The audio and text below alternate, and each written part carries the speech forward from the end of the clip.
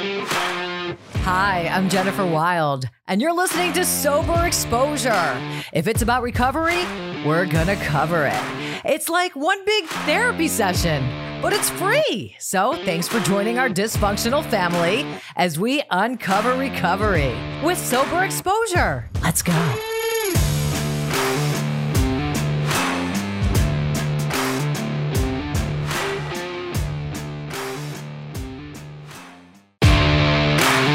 See, I never drank in college because I didn't go. I've never drank in the military because there's no way my dumb ass would sign up for something that someone were going to tell me what to do all day. Didn't happen. You never got a DUI because you never had a car. At some point, the DEA ended up kicking in my door, and drugs and alcohol became my answer. Walked up to the guy and put the gun in his mouth.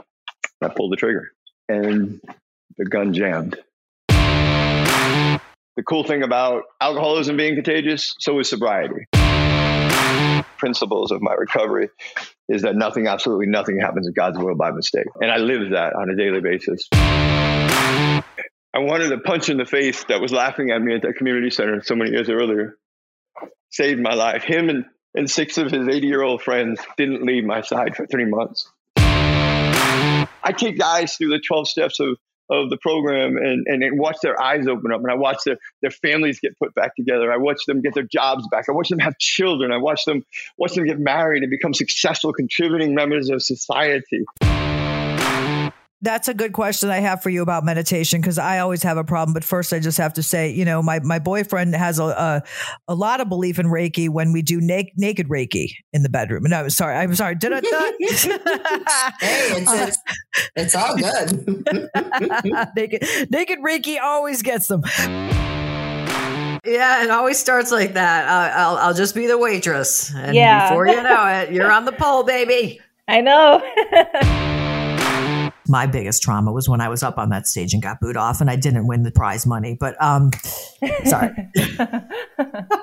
No, okay. I promise I'm not going to crack anymore. The rest of this is going to be serious. I didn't recognize myself in the mirror. I was like, who am I? Why did I come here? I don't need to be here doing this. And the very next day, I went to a meeting of Alcoholics Anonymous and I stayed sober from that day forward. And so almost 3 years. Oh, yeah, girl. I love that. Because of drugs and alcohol, because of drugs and alcohol, Jimmy, you cock-blocked Eddie Van Halen. Absolutely. He was trying to get laid. 1,000,000% I did that. Back in the day, you go backstage at a concert now, and I feel like I'm like at a bank. The videos that we see from the 80s, is that stuff pretty accurate? And I go, no. Those are PG. Those are tame. What we experienced back in the 80s, drugs and the sex and all the stuff that goes with it. Thank God there was no phones back then, because people would be in jail right now for some of the shit that we did back then. I mean, it was completely out of control.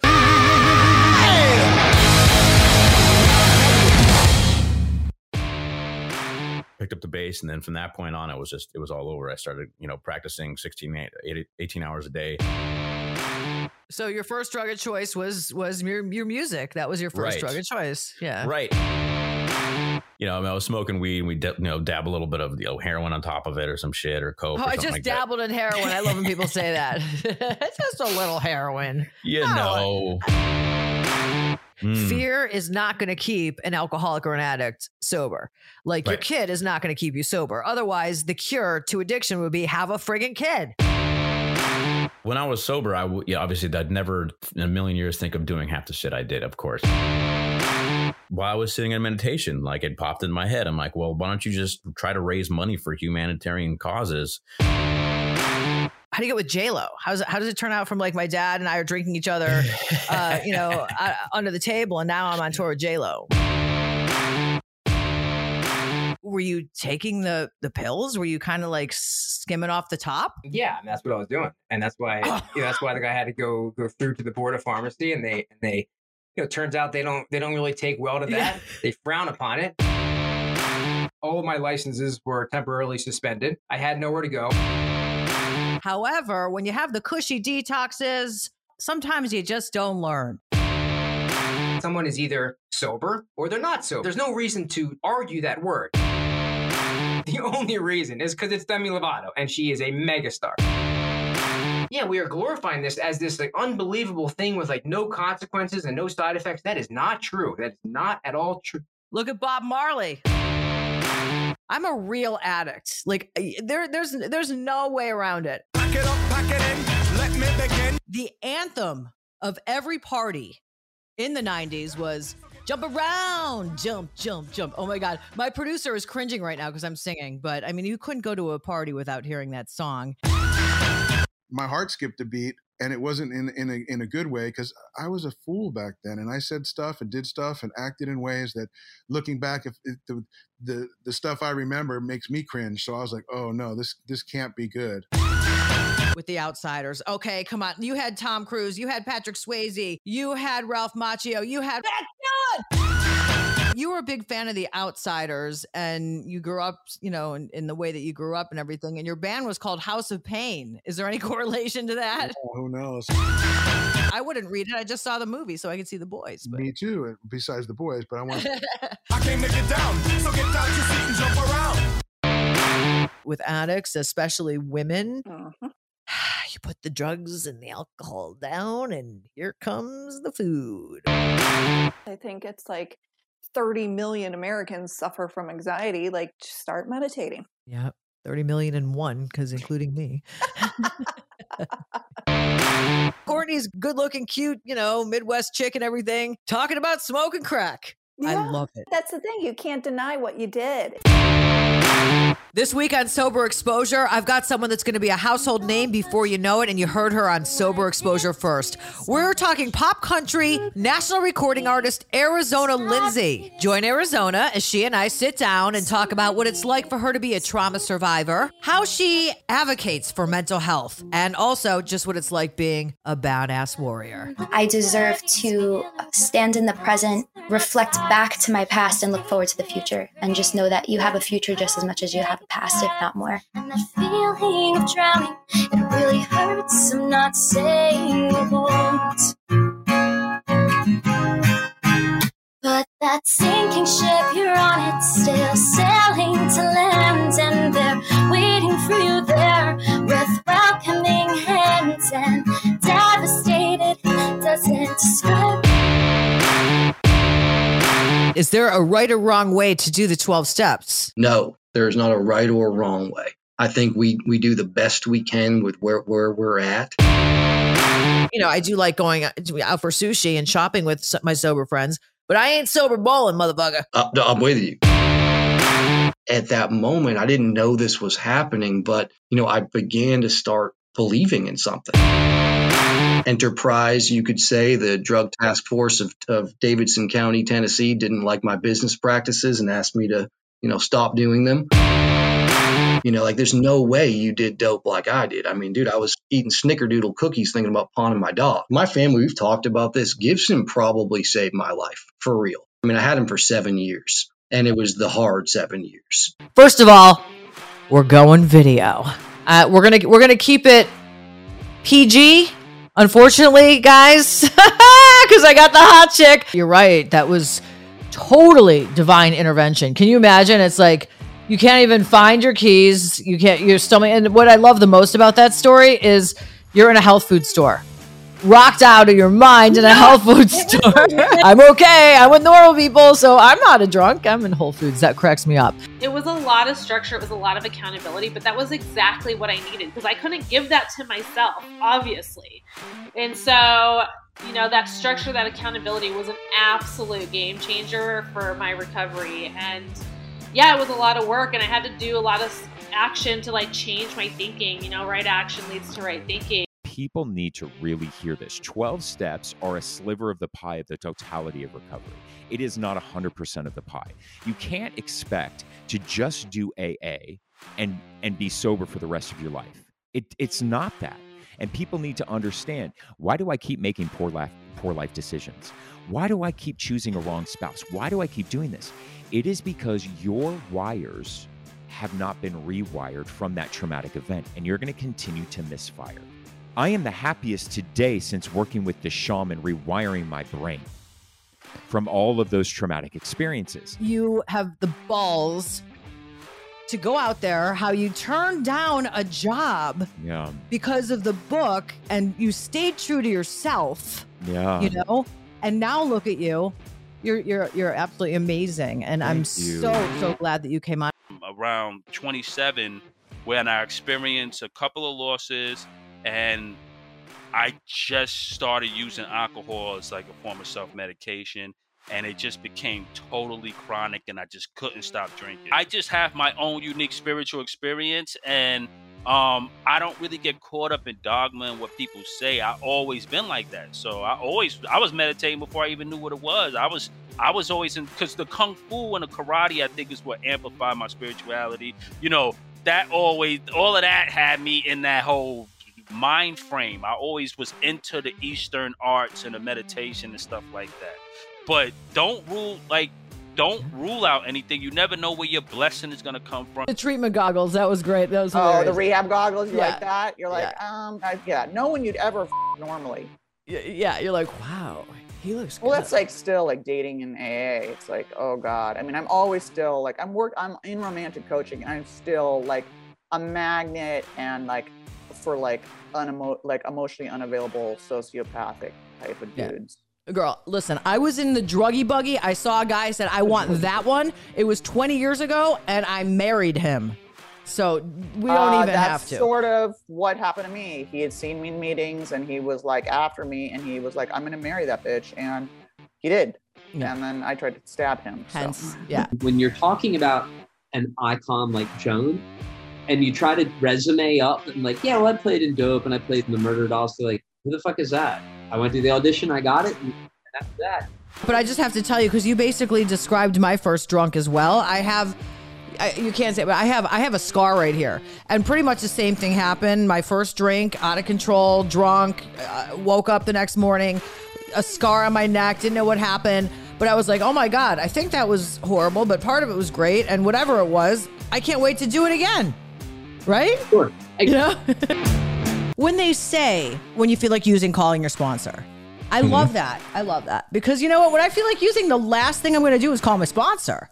I'm going to call my drug dealer, but I'm not going to call my sponsor. Right? At this point, we don't relapse on accident anymore. There's some thought that goes into it.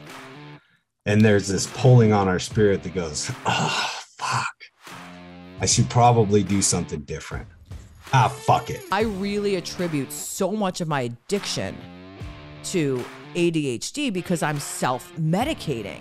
And I think that's why I like cocaine so much. And we're going to get into that because, you know, a regular person takes cocaine and they're like, you're bouncing off the walls. I'm like, holy shit, I could read a book, you know? It said in the report that I'd been sent there because I was unrelenting and demanding.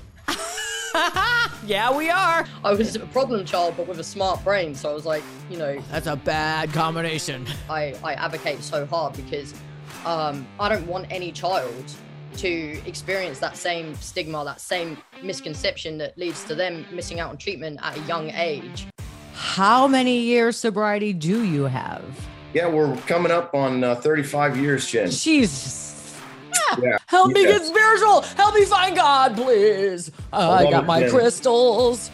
I got my bowls. I got my... You know what you have? And I'm still friggin' crazy. What I have is another tool, Jen, and I have this tool through the spiritual aspects that I have found that I apply to my daily sadhana is a word of a spiritual practice. It's a daily practice. Something we do maybe at the same time, or at least we do something every day. I'm getting ready to film this Netflix special. I'm trying to attack this journey this time a little different, you know, because I will sit down and eat an entire box of Fruity Pebbles cereal every day. It's that addiction in me. And I think about the alleys that I've been in buying drugs and the dangerous situations that I've been in. Because I moved to LA when I was 18, I wanted to be an actor. I didn't know how to be an actor. And I had this drug addiction and alcohol addiction that I did not realize needed to be dealt with. I've collected enough data to know that if I drink or if I smoke weed or it's going to take me back to where I was. It don't matter. It's just a matter of how long, but it's eventually going to take me back. If any of you out there are losers like us, you too could get on the wall of fame and have yourself a Netflix special if you stay sober. I started on Sesame Street and Romper Room. That's how far back I go. Don't even. Okay. I see. Like, I would sit there and watch Romper Room and wait for Sally or whatever to say my name. And if she didn't, I'd freaking like cry for days. I don't need to prove myself to anybody else. And you don't need to prove yourself to anyone else. And nobody else needs to prove themselves to anybody else. The fact of the matter is, all you have to do is prove yourself to yourself. Failure creates the seeds of growth and moving forward. You cannot move forward if you don't fail. The voiceover work that you do with the video games and all that. You got down to the gravelly voice. And then went all the way up to, you know what I mean? It's just like, just do back more and of that. forth. Do more of that. My journey was my journey. Yeah, your journey's your journey. Everybody has their own journey, and that's the beauty of recovery, is that we are all very unique individuals, and each of us has a story that's going to just help one other person find their way. I just went through a relapse, and coming back was a little tough. It was a little tough. It was a little hard, and it's hard because there's so much judgment, which is there's a lot of judgment with people in younger sobriety, I feel, because they just don't know. And people that have time are not outspoken, which is really harmful. I had a real big problem with rage when I was about 19 years sober.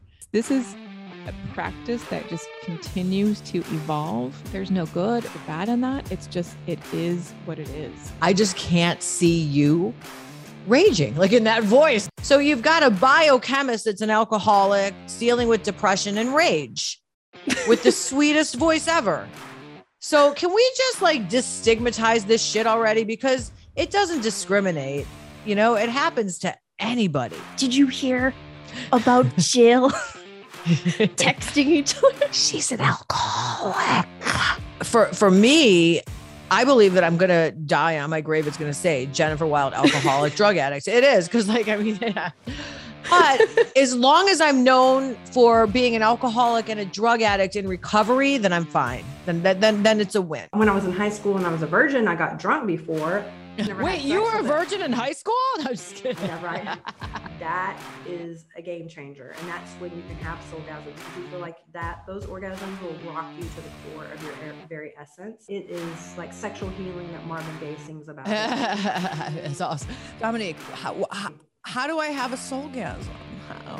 Oh, I know. I have amazing sex sober. So if anyone wants to know how to have epic sober sex, I can help you out with that. How do we help the functioning alcoholic? Well, it's very difficult because, like you said, they kind of slip under the radar. Okay, is this person an addict or not an addict? We tend to look at the 3 Ds. We look at danger, disability, dysfunction. And usually where the functional addict really presents itself is in relationships. Maybe your approach could be a little softer with him because it's a little dominating. You know, you nailed it. That would be my relationship. I'm the dominatrix. I have him on the bed. I'm whipping him. I have him feeding me grapes. You know, I am the dominatrix. You won't hear this show on NPR. Sober Exposure with Jennifer Wilde. Need more? Of course you do. The show's all about needing more. Go to my website at soberexposure.show or get stuck on my Instagram at soberexposure_podcast.